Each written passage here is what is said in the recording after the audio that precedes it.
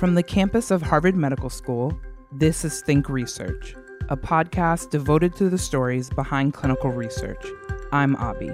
And I'm Brendan, and we're your hosts. Think Research is brought to you by Harvard Catalyst, Harvard University's Clinical and Translational Science Center. And by NCATS, the National Center for Advancing Translational Sciences.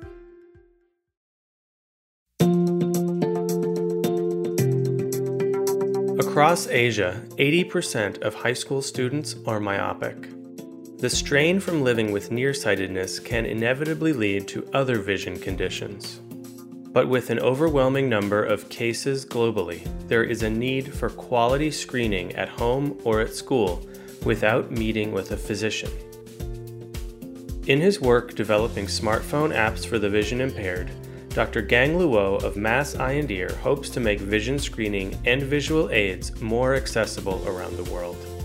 Dr. Gang Luo is an associate scientist of mobility enhancements and vision rehabilitation at Mass Eye and Ear, and an associate professor of ophthalmology at Harvard Medical School. Dr. Luo, thank you for joining us and welcome to the show. Yeah, my pleasure. Thank you for having me. You work in the area of vision and you study vision impairments. Could you tell us a little bit about the focus of your research? So currently, a big chunk of my work is on vision screening, vision therapy, or vision rehabilitation technologies. I have an engineering background, and I received vision science, vision rehab training at Harvard Medical School. So currently, my work is basically a combination of my previous engineering expertise and my training in clinic. And we develop technologies for visually impaired people and even for normally sighted people. You know, for normally sighted people, they may have some vision disorder, like nearsightedness or some eye misalignment or some binocular vision disorders, and not as severe as vision impairment. No one got a perfect vision. Right. So, and some of the focus of your research is developing smartphone apps. Could you tell us a little bit about a couple of the smartphone apps that you've developed? One group of smartphone apps we developed is for visually impaired people. So by definition, as people with impaired vision means they have a vision loss that is not due to refraction error. Someone with refraction error, they can be easily corrected by wearing glasses. But for people with low vision or impaired vision, their vision loss cannot be corrected by wearing glasses. So they need some visual aids to help. One commonly used visual aids is a magnifier. The commonly used magnifier is the optical magnifier. And nowadays, people use electronic magnifier. And the app we developed is using the smartphone camera to capture the image and magnify the image and showing on the screen. So equivalent as the video magnifier. And when we spoke previously, you were telling me about a smartphone app that uses the magnifier, but also uses speech recognition. Mm-hmm. Could you tell us a little bit about how that works? Because that sounded really interesting. Yeah, I guess one of the app we developed, it's like a Google search in the physical world.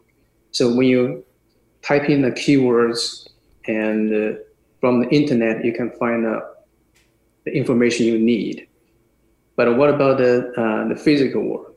It's those information is out there. They are printed on papers or on signs, but they are not digitized. And our app, basically what it does is character recognition. And you just speak to the app what I need to find. And then the app can pinpoint the location where you can find your information. Just give you an example that you go to the restaurant, you want to find a particular items on the menu, but the menu is very long. You just won't find a type of seafood. For low vision people, they already have difficulty to see those prints. They would have to scan from top to the bottom, one line by one line. But with our app, I just need to speak I want to find a particular seafood. And then the app will guide you, highlight the seafood you want, and zoom in and use the magnification to read the print. You don't have to scan the whole pages. Right. So if you were looking for salmon, for example, you'd hold your phone up in front of a menu, say the word salmon, and it would scan all the text. Anytime it finds it, it would magnify it and show it to you. Right. Perfect. And so you've developed all these apps, and these apps that you have developed for vision impaired people, you make them all available for free for anybody to download. Why do you feel like it's important to offer them for free, and how can you do that? For visually impaired people, those visual aids are very important, sometimes can be life-saving. But however, the market is small. So not many people are actually working on the market. So that actually drives the price very high. It's not like a smartphone everyone have. Even teenagers have smartphones. So smartphone typically costs $100, some a little bit over $1,000.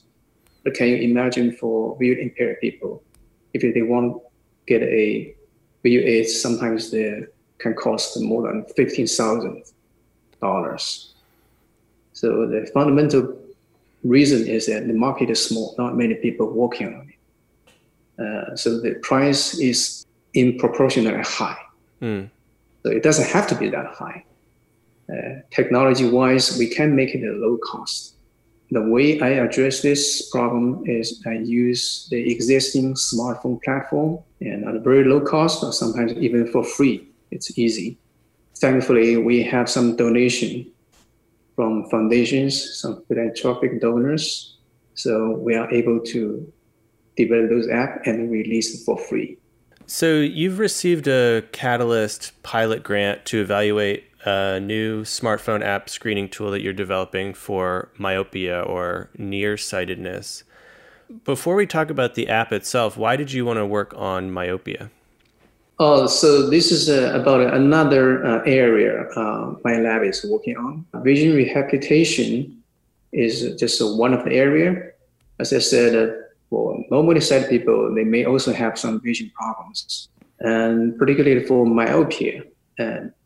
It actually has reached an alarming epidemic level. Global-wise, there are many people are nearsighted. As I know, in some of the cities, especially in Asia, in high school, the myopia prevalence is 80%. So 80% of high school students, you said, in some cities are nearsighted.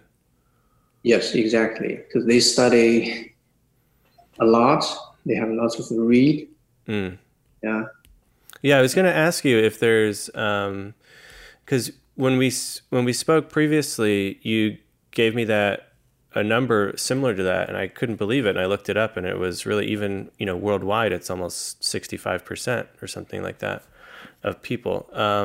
You just said that you think it's because people are reading more. Is there any research on sort of the increased prevalence of nearsightedness and why it's becoming larger? Yeah, the myopia research have shown that there's some genetic reason for that. Some people are prone to have nearsightedness, but there's also some environment factors. So one is the sunlight. So if you spend more time outdoor, you're less likely to get myopia. And another reason is near vision work. Nowadays, students, they have to study a lot in this highly competitive world. The prevalence level is not even across the world. And it's very high in Asia, especially in high school.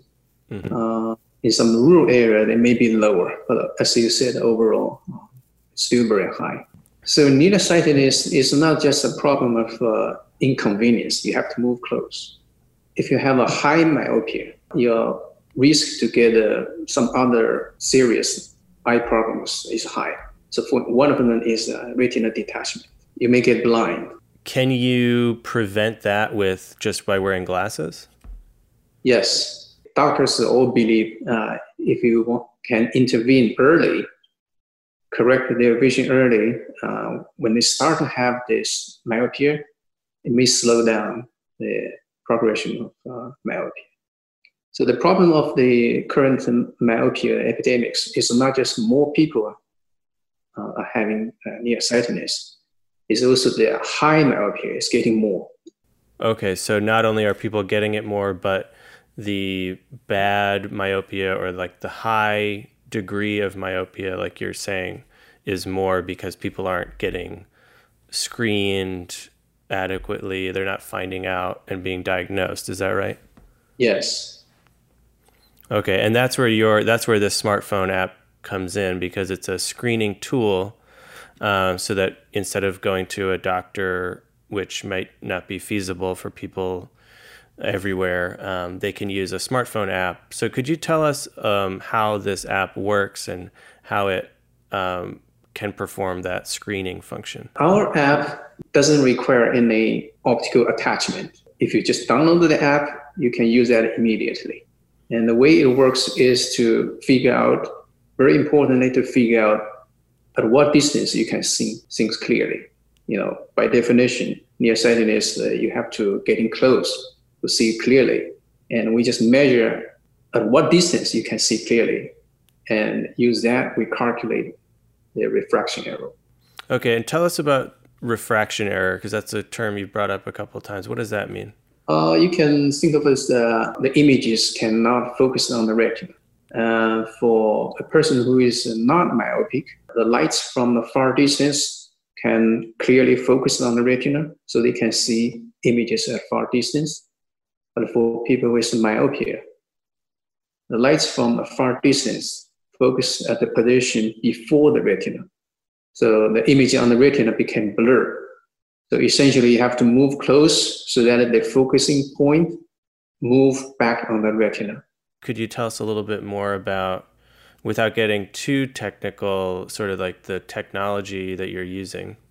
Yeah, as I said, the key is to figure out the distance, and how we can use smartphone to measure distance is we analyze the human facial features in eye, and use that features, we can calculate the distance.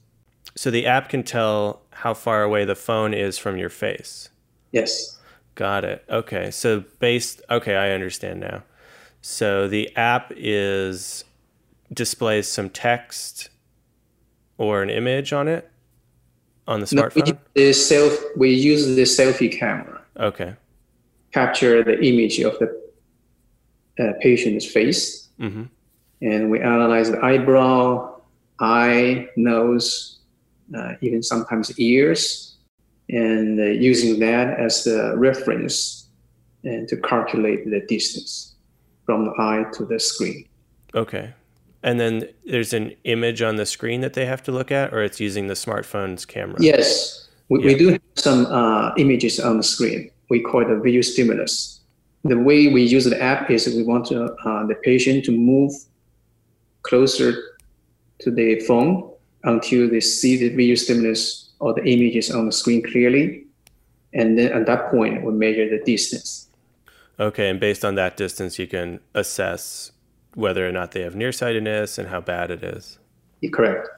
Could you tell us a little bit about the grant that you received? Like I said, it was a Harvard Catalyst pilot grant, part of this Sight and Science pilot funding series. So could you tell us a little bit about how you found out about the grant and what the process of applying was like?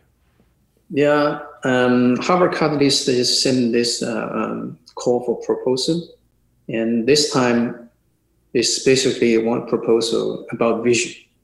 And I believe there are two types of vision grants. One is to study some basic vision questions. Another is a more kind of more applied science. And I believe Johnson & Johnson has a very specific interest in this myopia. So actually in their call for proposal, they especially list myopia is one area they are very interested in. And this happened to exactly the same as what we have been working on. And so had you already been working on this Yes. idea, and then the grant popped up and you thought it was a perfect fit? Yes. We will develop this app, and then we found about this grant application opportunities. So what we propose in this project is we want to evaluate this app. Mm-hmm. Okay, so that's how you're using this grant money, is to perform an evaluation to assess whether it's better than or as good as a visit in a doctor's office. Correct. Could you talk a little bit more specifically about why a smartphone app like this is important, or how you see this type of app, or this app specifically, how you can improve access to care? I said early, myopia doesn't seem to be a serious problem. It can be easily corrected by eyeglasses. However, since this is an epidemic, so many people have myopia, then it becomes a completely different monster. So one is that how you can provide vision care in time to so many patients, especially for people in the rural area or people stuck at home during the COVID-19 lockdowns. Right. Telemedicine or teleconsultation is one way to address this issue. But the problem is that in most of the teleconsultation, it's not exactly like what they go to the doctor's office. You have all the equipment to do the measurement, but if you're doing the consultation at home, you don't have any equipment to measure. You can only talk to the doctors. So some vision measurement would be very helpful for the clinicians. And everybody has a smartphone now.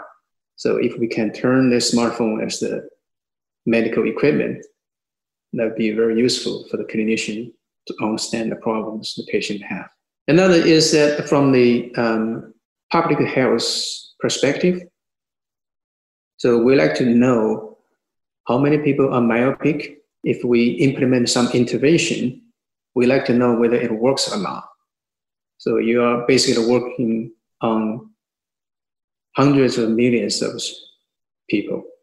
Most of them are children. So currently in school vision screening, they only measure visual acuity.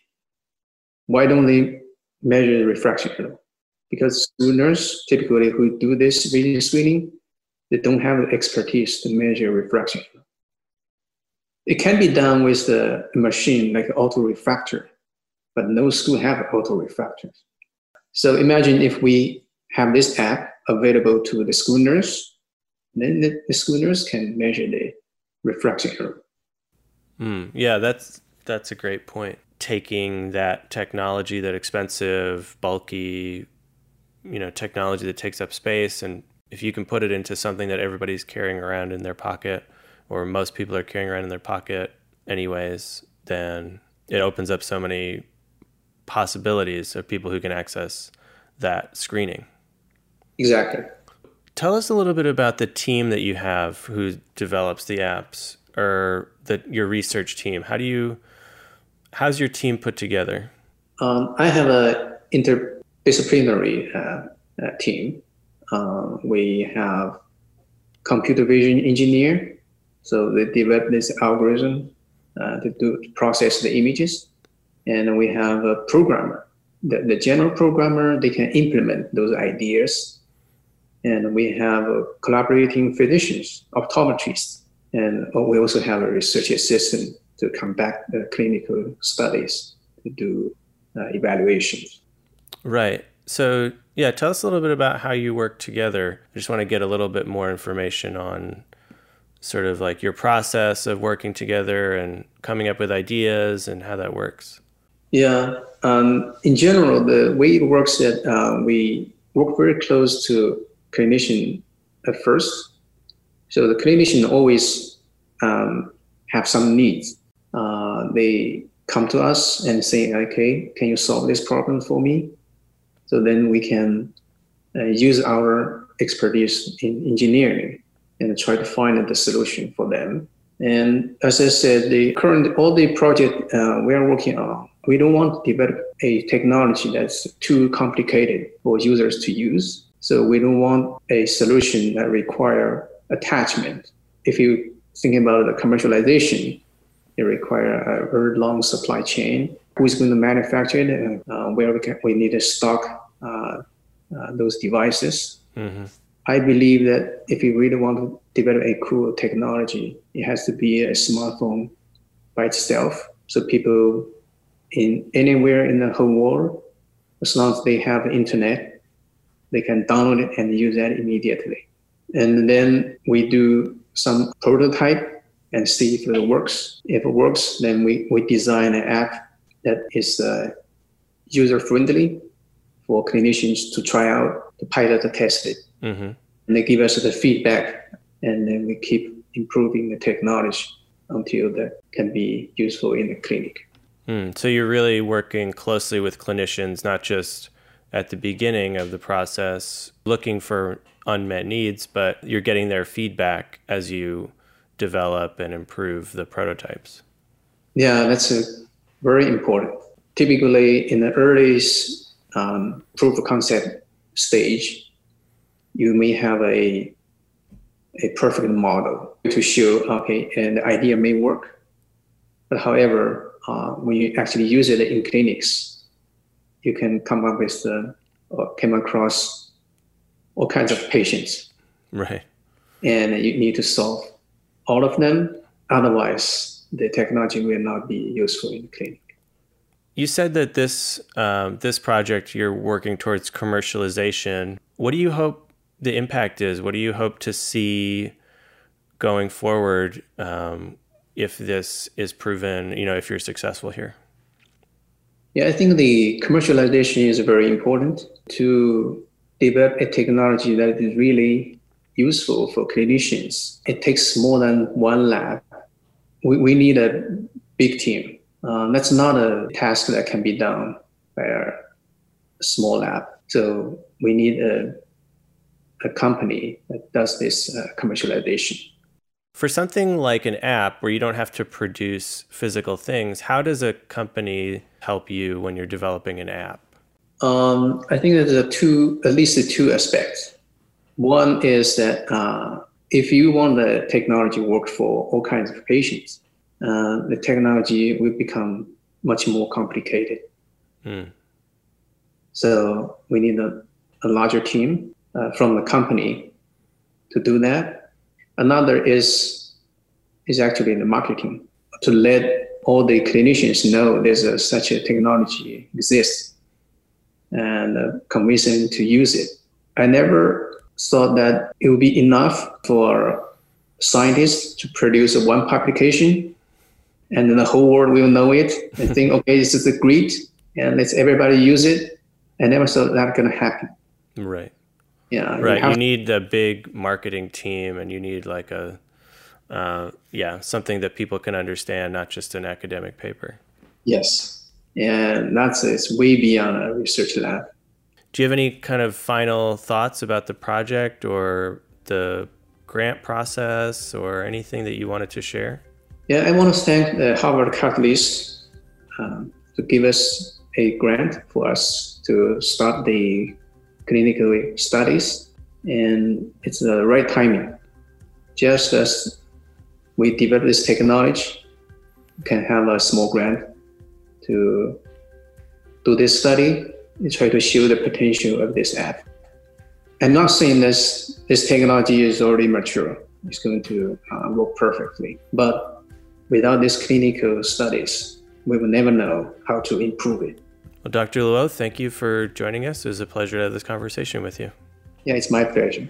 Thank you. Thank you for listening. If you've enjoyed this podcast, please rate us on iTunes and help us spread the word about the amazing research taking place across the Harvard community. To learn more about the guests on this episode, visit our website, catalyst.harvard.edu/thinkresearch.